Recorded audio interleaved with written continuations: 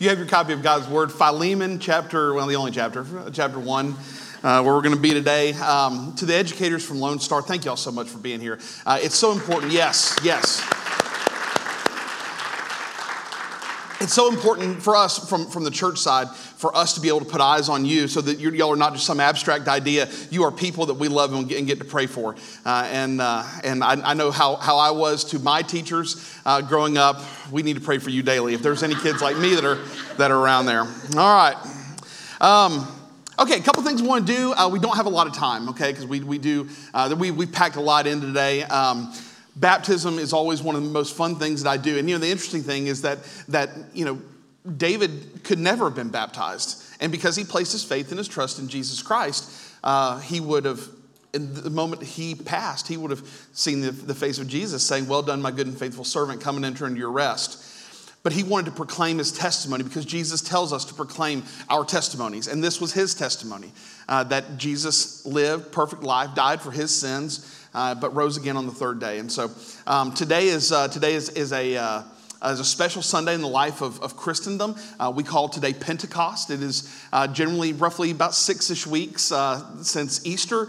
This is the day that we generally celebrate after Jesus' resurrection on Easter. 40 days he ministered and was seen by hundreds of people.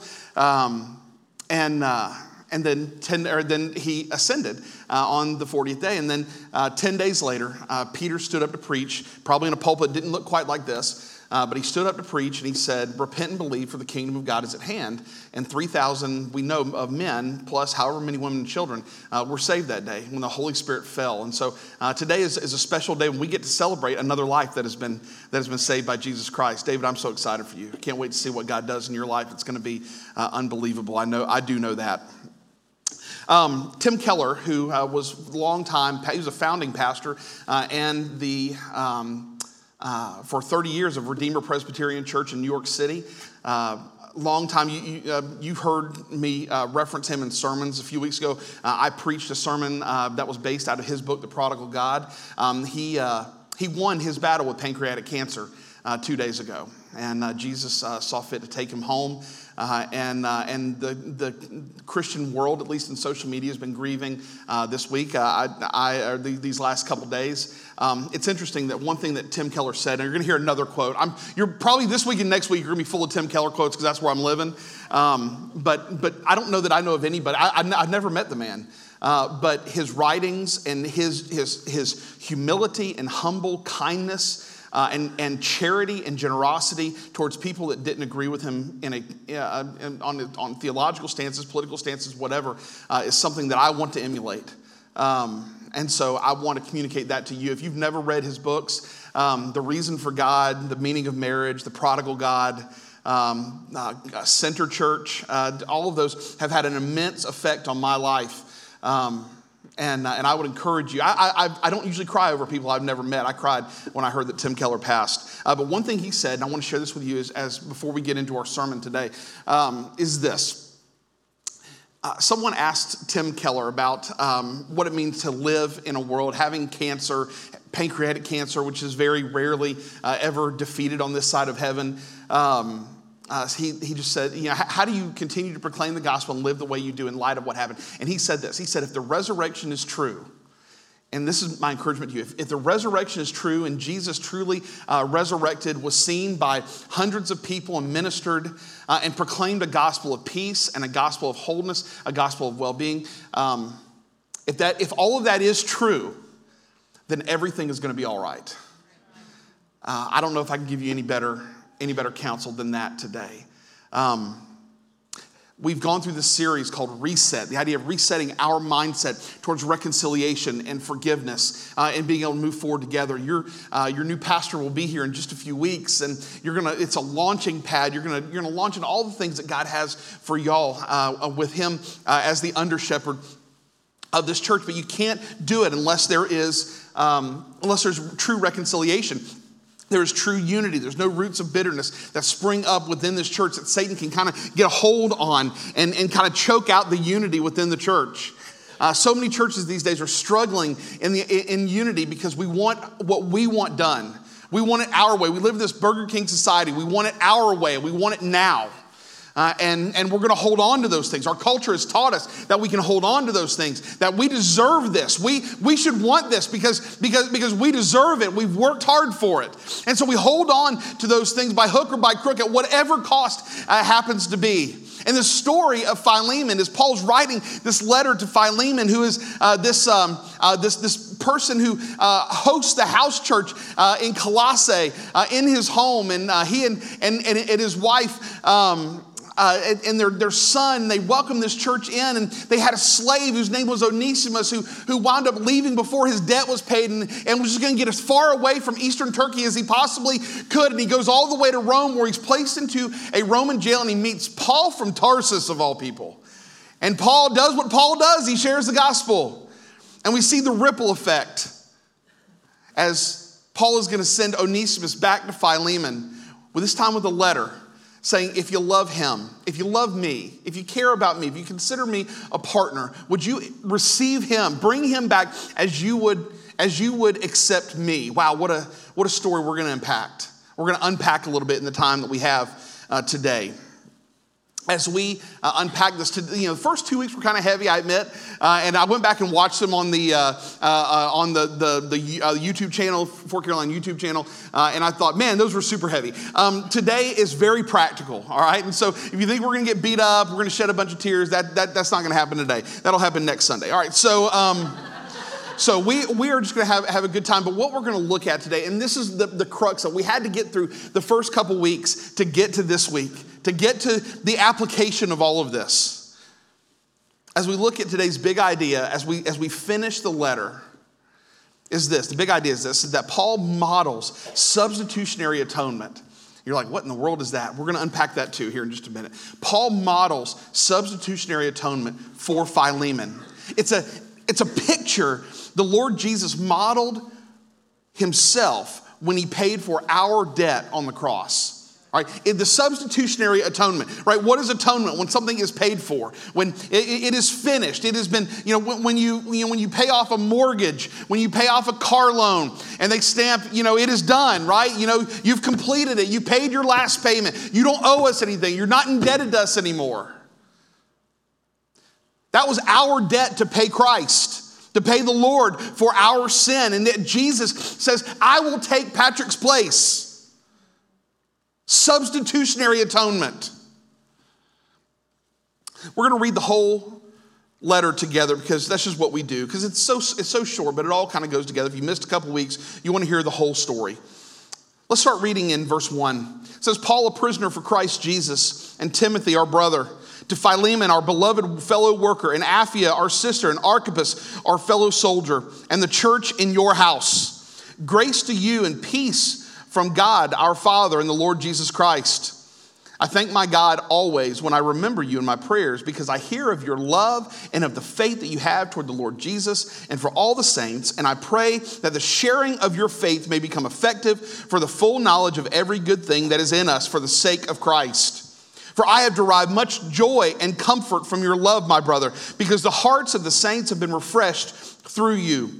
Accordingly, though I am bold enough in Christ to command you to do what is required, yet for love's sake I prefer to appeal to you. I, Paul, an old man, and now a prisoner also for Christ Jesus. I appeal to you for my child Onesimus, whose father I became in my imprisonment. Formerly he was useless to you, but now he is indeed Onesimus. He is useful to you and to me. I am sending him back to you, sending my very heart. I would have been glad to keep him with me in order that he might serve me on your behalf during my imprisonment for the gospel. But I preferred to do nothing without your consent in order that your goodness might not be by compulsion, but of your own accord. For this perhaps is why he was parted from you for a while, that you might have him back forever, no longer as a bondservant, but more than a bondservant, as a beloved brother. Especially to me, but how much more to you, both in the flesh and in the Lord. So if you consider me your partner, receive him as you would receive me. If he has wronged you at all or owes you anything, charge that to my account. I, Paul, write this with my own hand. I will repay it. Not to say nothing of your owing me, even your own self. Yes, brother, I want some benefit from you in the Lord. Refresh my heart in Christ. Confident of your obedience, I write to you, knowing that you will do even more than I say. At the same time, prepare a guest room for me, for I'm hoping that through your prayers I will be graciously given to you. Epaphras, my fellow prisoner in Christ Jesus, sends greetings to you, and so do Mark, Aristarchus, Demas, and Luke, my fellow workers. The grace of the Lord Jesus be with your spirit.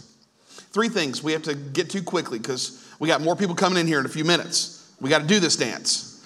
3 things I want you to look at the idea of substitutionary atonement, what it models for us. It models this. Number 1, it is a model of the gospel's tenets. It's a model of the gospel's tenets. Look at what he says. He says, if you consider me your partner, literally he says, if, therefore me. If you consider me a partner, because of that, receive him as you would receive me. Paul is asking Philemon to change his view. Change the lenses with which he views Onesimus. He saw Onesimus as a slave. That's what he was used to. I think we get that way, don't we? Like someone either hurts us, and this goes both ways. Someone hurts us, and you're like, that person is a terrible person. They are evil, demonic, right? It's probably in most cases is not the case, but they hurt you, so by goodness, they're demonic, right? Or you have someone that you just love and they can do no wrong. Right? Oh, that's just such a perfect person. Isn't she just wonderful? When really she probably is demonic. I mean, on some level, right? But we have these preconceived notions, right? All the things. And so I love how Paul does this. Paul says, look, he says, I want you to change how you view him. All right? View him as you view me. Now remember, Paul most likely, he says, in the end of verse 19, he says, not to mention that you owe me your very self. Well, does that mean that Philemon has a debt to Paul? No, it literally means that more than likely, if we read into context a little bit, he's like, I shared the gospel with you. You're going to heaven because I shared the gospel with you. Do me a solid. Okay, Jesus still did all the work, but I was faithful to share with you. And so do me a favor, like this is not that big a deal for you to view him as you view me, but you got to change the lens. He's no longer a runaway slave. He's now returning, as verse 16 says, he's a beloved brother, not a bondservant. Look at verse 18. He says, this is so good. He says, if he has wronged you if he has wronged you at all or owes you anything, he says, charge that to my account. How about that? Like Paul doesn't know how much Onesimus took or damaged on his way out of town. But he's like, look, if he owes you anything, charge that to my account. It's transactional. Like, it's kind of sterile a little bit. It's that simple. There's no emotion needed here. Paul says that in Onesimus, if he's wronged Philemon, stolen anything, Paul literally says, don't miss this. Paul literally says, I'll cover the bill. Church, this is what penal substitutionary atonement looks like. It's a big churchy phrase, but what it means with Jesus when he stands before the Father and God looks at us and he sees our brokenness and he sees our sin. He sees us living in the curse of the fall. Jesus says, Dad, if he owes you, if Patrick owes you anything, put it on my account. I'll pay it. Church, you have a sin debt that you can't pay. And it's going to send you to hell. That's your atonement. If you've never trusted Jesus as Savior, no amount of good you can do will equate to the amount of bad that you've done, I promise. And you may think, well, I haven't done a whole lot that's bad. Believe me, you've done a whole lot more bad than you can do good. You can't pay it. And here's why. Because Scripture says that the standard for heaven is perfection. And you ain't perfect. Can I get an amen from the congregation? That better be an amen for you, not for the person sitting next to you. That'd be demonic right there if you did that. Anyway. And so Jesus stands in your place. Now, friend, if you've never trusted Jesus as Savior, you just don't know what Jesus did for you, but he did it. But it's only effective. The blood of Christ is sufficient for all, but it's only efficient if you trust him as Savior. Onesimus trusted Jesus as Savior, so his soul was saved. But Paul says, in this world, if he owes you anything, just put that on my account. When I come see you, I'll pay it. And then he throws a little sarcasm and he goes, not to mention the fact that you owe me quite a bit too.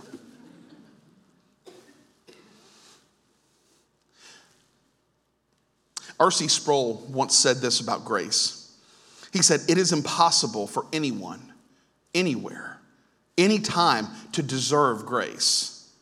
Grace, by its definition, is undeserved.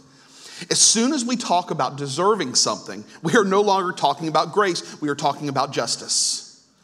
Only justice can be deserved. God never owes grace. God reserves for himself the supreme right of executive clemency. So let's understand the difference. I think a lot of times we say, well, you know, we deserve God's grace. That's not true. What we deserve is hell. We deserve his wrath. And I think sometimes we use the words mercy and grace interchangeably when that's not really how it is. Let's look at this first. Let's look at what mercy is, okay? Mercy is God withholding that which we do deserve, right? His wrath, right? We deserve God's wrath. We deserve to be sent to hell, to have the full measure of wrath poured out on us because we live under the curse of Adam from Genesis chapter 3. We live in that reality. But God, in his mercy, withholds that from us by offering Jesus as sacrifice.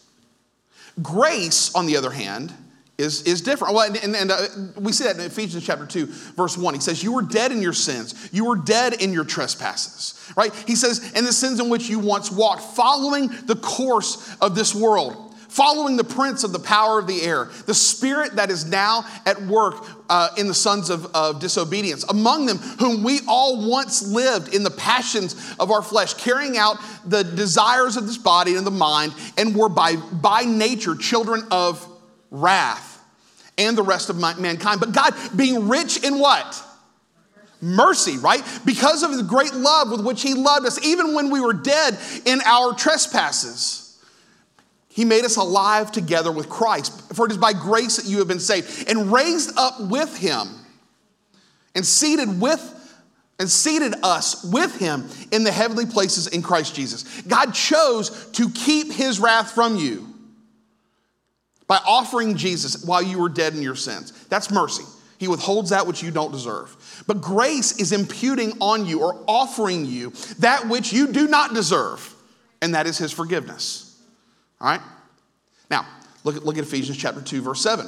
He says, so that in the coming ages he might show the immeasurable riches of his grace in kindness towards us in Christ Jesus. For it's by grace that you have been saved through faith. And this is not of your own doing. It is the gift of God, not as a result of works, so that no one may boast. We are not good enough. I don't care how good you are at whatever you think you are good at. You are not good enough to earn God's favor. There's nothing that you can do to make God love you more. There's nothing you have done that can make God love you less. His love is not transactional. It is not conditional. It is unconditional. Now, look at verse 20. He says, yes, Paul, this is Philemon. Yes, brother, I want some benefit in the Lord. Refresh my heart in Christ. Now, Philemon has a choice to make. All right, understanding that God has bestowed grace on Onesimus, Paul says, receive him as you would receive me. Allow him back as you would allow me. If Philemon were to forgive Onesimus and blot out the debt of transaction, who gets refreshed in this? Paul says, refresh my heart in Christ. But what about the house church that's watching and listening to Philemon read the letter? Man, that's a big show of kindness and of grace, isn't it? And the ripple effect that we talked about last Sunday, the ripple effect is that other hearts are refreshed in Christ. The substitution of Christ is a model of the gospel's tenets, but it's also a model of the gospel's triumph. Look at verse 21. He says, confident of your obedience, I write to you knowing that you will do even more than I say. What great theology we see, right? You see the correlation between knowing the scriptures and doing what the scriptures command. You can have all the biblical knowledge in the world, but if you don't practice it, I don't believe you're a believer in Christ. And the Pharisees struggled with that because they knew it, but they weren't acting upon it. Paul is confident, I love this, because he knows Philemon. He is confident that the grace that he showed to Philemon can and be replicated in Philemon's encounter with Onesimus. And there was going to come a day, Paul says, one day maybe I'll get to be released and I can come see you and see it face to face. See the triumph face to face. Did Philemon deserve to get his pound of flesh from Onesimus? You bet he did. Philemon owed a debt. Or Onesimus owed the debt. Philemon was owed a debt. And Philemon had every right to get his pound of flesh out of Onesimus. But if Philemon were to give up his right to be right for the sake of unity and love, the hearts of the saints are refreshed because of it. Friend, you may be holding on to something against someone. I had someone ask me last week, does this also include if I hold something against someone who's been abusive towards me? Do I just have to let it go? Like go full frozen on them? Do I just have to let it go? Yes and no. When we start to build a hierarchy of sin, it'll never be uniform, will it? Some of us see some sins worse than others. God just sees sin as dereliction against him. James chapter 2 and verse 10 says, he that keeps the whole law, yet it stumbles at one point, is guilty of breaking the whole law. And it's hard for us because we live in a society of hierarchy in terms of laws, misdemeanors, felonies, etc., capital crimes, etc. But God says that any discretion against me grieves my heart like any other. If someone's been abusive towards you, number one, if you're living in abuse, get out.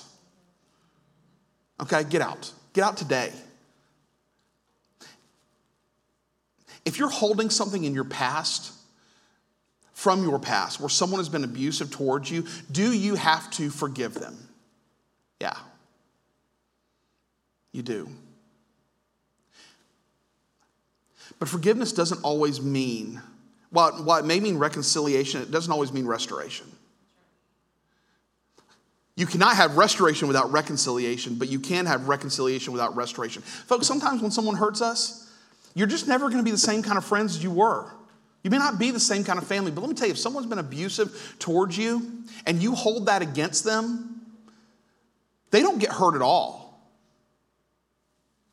But you hit that pause button on your life while you sit in that hurt. And Jesus wants you to hand it over to him. Come to me, all of you who are weary and heavy laden. I'll give you rest. And talk to somebody about it.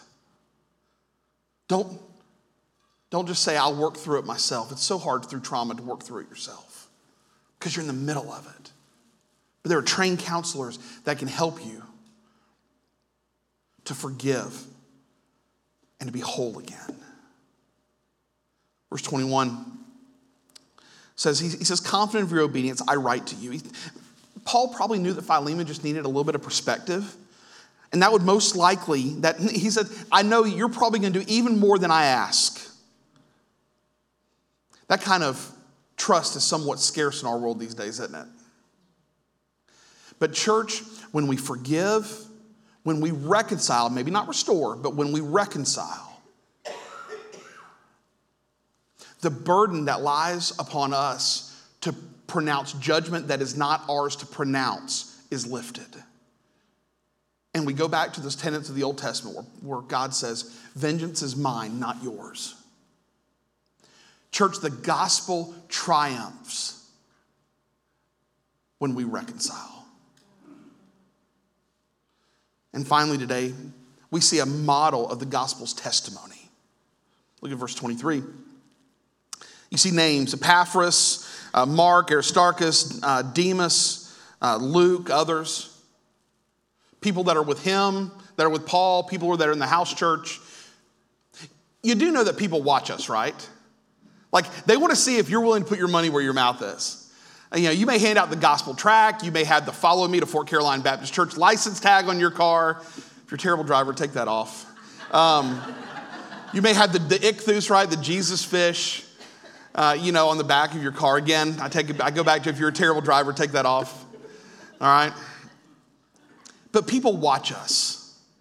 They want to know if we truly live that which we believe. We profess to be Christians, and they want to see if we're willing to put our money where our mouths are. A broken world wants to know whether we're just preaching the gospel or whether the gospel has truly been transformative in our lives. Tim Keller once said in his book, The Meaning of Marriage, that he co-wrote with his wife, Kathy, and if you can write a book on marriage with your spouse and still be married at the end of it, you got something right. He describes the gospel.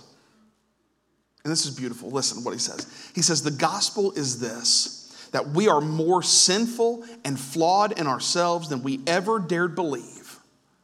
Yet at the very same time, we are more loved and accepted in Jesus Christ than we ever dared hope. That's the depth of the gospel. These names in verses 23 and 24, and you've heard me read a litany of names, bless you. You've heard me read a litany of names in my tenure as your interim pastor, and I've butchered quite a few of them. These names mean something. These are not just names, these are people. These men are watching to make sure that Philemon lives the gospel he proclaims. I want to introduce you very quickly to these men. Epaphras was from Colossae and was certainly well known to Philemon. He was now imprisoned alongside Paul in Rome. Paul sees Epaphras as he sees himself, not as a prisoner of Rome, right? What does Paul say? He says, I'm not a prisoner of Rome, I'm a prisoner of Christ Jesus. He is where he is because he was captive to Christ. Mark is John Mark. He's the author of the second gospel. And like Onesimus, he had once been useless. Matter of fact, you see in Acts chapter 15 and verse 38, but now he is useful to the Lord. Aristarchus was a close associate of Paul, more than likely from Macedonia. You see that in Acts chapter 19 and 20. He had traveled with Paul to Rome. And then you also read in the companion letter to Philemon, the book of Colossians, Paul calls him my fellow prisoner. We read in early first century tradition that he was martyred in Rome during the persecution under Nero. Demas is honorably mentioned here. But 2 Timothy chapter 4 informs us that there came a time that Demas would desert Paul because he loved the present world. In church, sometimes that happens. Sometimes people that are close to us just decide they want to live in the world more, and they turn around and they walk away. You wonder why they walk away, but God has a plan in it. Luke is the doctor. We know that he wrote Luke, the Gospel of Luke and the book of Acts, wrote those to Theophilus. There are those that believe that Luke also wrote Hebrews. I don't hold that tradition, but some do. But Luke traveled with Paul, cared for Paul as a physician, and was a close friend. And he was the only person that was with Paul in the last days of his second Roman imprisonment before he was martyred at the end of 2 Timothy chapter 4. These men, Paul writes these men's names because they stand there with Paul on behalf of Onesimus. Friend, let me tell you, these names carry weight. Paul knew that they were faithful, they were trustworthy companions, and Philemon knew that too. And their vote in favor of Onesimus would have carried weight. As a matter of fact, these men are almost an identical rendering of the greetings when Paul wrote to the church at Colossae. Philemon knew these men. Vouching for him would carry significant weight for Onesimus. But the world is watching. They're watching how we respond when the tough times come. And I want to leave you with this morning. Paul's going to leave you in this letter the same way he began it. Look at verse 25. He says, the grace of the Lord Jesus Christ be with your spirit. This is exactly how he started the letter. He begins and he ends this letter with Jesus. And church, that's how we should live our lives. That the gospel is paramount. It is greater than any other hurt we could ever imagine. And I don't know what your hurt is. I just know that we, as the people of God, carry around significant hurt in our lives. And so, while I cannot speak to every hurt that you may have experienced, that you may feel, I can say this, that the gospel is greater than whatever it is. And it is triumphant. It is the only thing in this world that I have complete confidence will be triumphant when this world is set on fire and God remakes it in the image of how he wanted it to begin with. And if you've never trusted Jesus as Savior and you're harboring those feelings that hurt, God wants to take that from you. He wants you to be reconciled not only to him, but to those around you, that you would let go of those burdens and that you would find rest and peace in Christ today. So may the grace of the Lord Jesus be with you. If you've never trusted Jesus as Savior, Pastor Matt's standing right in the back. We want to tell you about that grace today. You just can't know it until you experience it. And I can get every Christian in this room to stand up and say that, and they'll vouch for it. But once you experience it, you never want to go back. Drink from the living water, Jesus Christ, the well that will never run dry. He brings hope to the hurting and peace to the broken. And if that's you, would you not wait to trust Jesus as Savior? Would you do it today? Today, friend, is the day of salvation. Reset your life. Reset your focus. Trust Jesus today. And if you've trusted him as Savior and you've walked away, never too late to come home. Come to Jesus today. I'm going to pray to close this out, and then you will be dismissed. If you have questions about salvation or about Jesus, Pastor Matt will be in the back. I'll be standing down front. We would love to speak with you. Father, we love you and we honor you. And as we leave this place today, may we go knowing that your grace is greater than our sin and your gospel is greater than our brokenness. And Father, as Jesus modeled substitutionary atonement, that he took our place, paid our debt. Father, may we absolve others of the debt that they owe us, that there might be hope and restoration in Christ today. God, I know this is a hard thing to ask, but Jesus died for us. Father, may we model that gospel to those who are as equally undeserving as we are. Father, we thank you for withholding your wrath, offering us mercy, and showing us grace where it was undeserved. We pray these things in the name of Jesus today. Amen.